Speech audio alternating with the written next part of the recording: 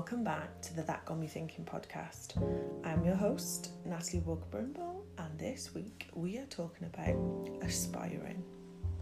So this week I saw a quote and it resonated with me quite a lot, and it said, aspire not to have more but to be more. And I thought, the aspiration for more, but what do we want to have more for? Because we certainly have a lot more things in our lives. For example, we work more, we compare more, we strive more, we stress more. But in the bigger picture, what do we want more of in our lives?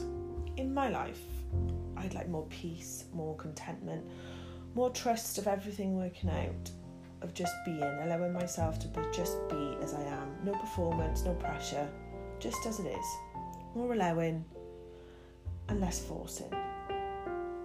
When we work more, earn more, we usually think it will bring more harmony into our lives. Sometimes it might, but instead of buying more that we didn't actually need, we can sometimes upgrade different things in our lives that we didn't even think we could. Earning more could give us more freedom to be more, freedom to enjoy an experience. But this got me thinking, does less really equal more? And for me, I think it could. So thinking about if we had less worry, less stress, less pressure, less busyness, less comparing, less expectations, less panic, for me, this would equal more wonder, more freedom, more happiness, more experiences, more contentment, more peace, more trust and more allowing. Sometimes we need the less to appreciate the more. I listened to a podcast this week about being a curling parent and possibly a curling person. So let me explain a little bit about this. Curling is a Swedish term, and it's a reference to the Olympic ice sport where they smooth the path and sweep any obstacles on the ice away.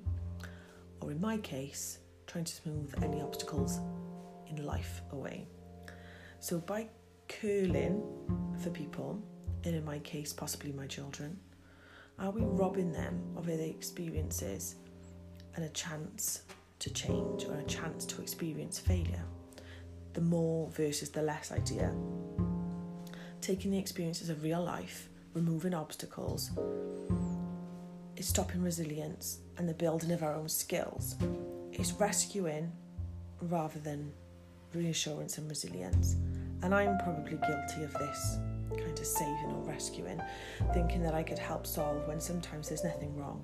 We have to experience how to fail or be given the opportunity to fail.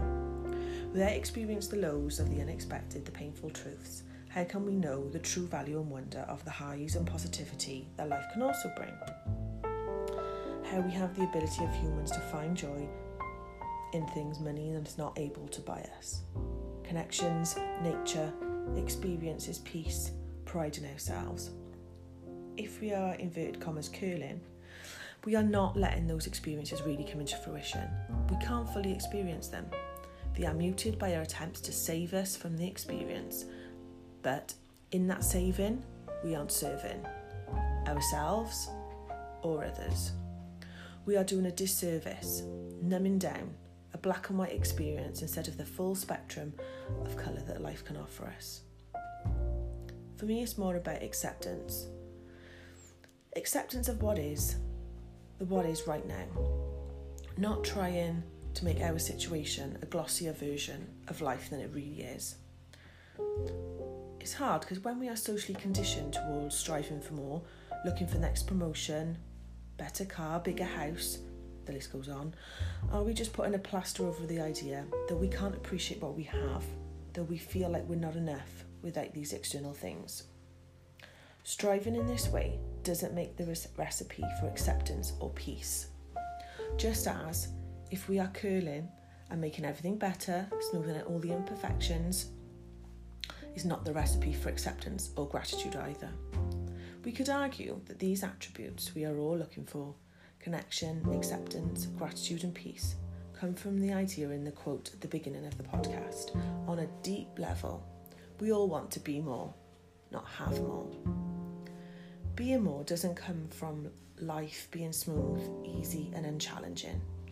Being more comes from experiences, from overcoming, from pushing forward, trying and failing, but never giving up. Appreciation of ourselves and others just as we are. No amount of curling or retail therapy can give us humans that level of being more that we strive for. If we start to become still and pause, in the doing of less, we will see how we are actually being and becoming more. So this week's quotes. Marie Curie said, "Nothing in life is to be feared, it is only to be understood.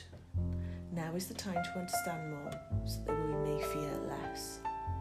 And Henry Ford said, "Failure is simply the opportunity to begin again, this time more intelligently."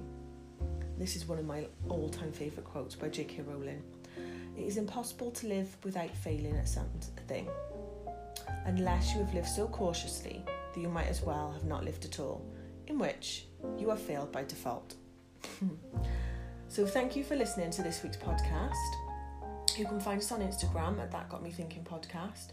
Please share with friends or anyone else you think you might like this podcast, and let me know what has got you thinking this week. Thank you so much. Have a great day.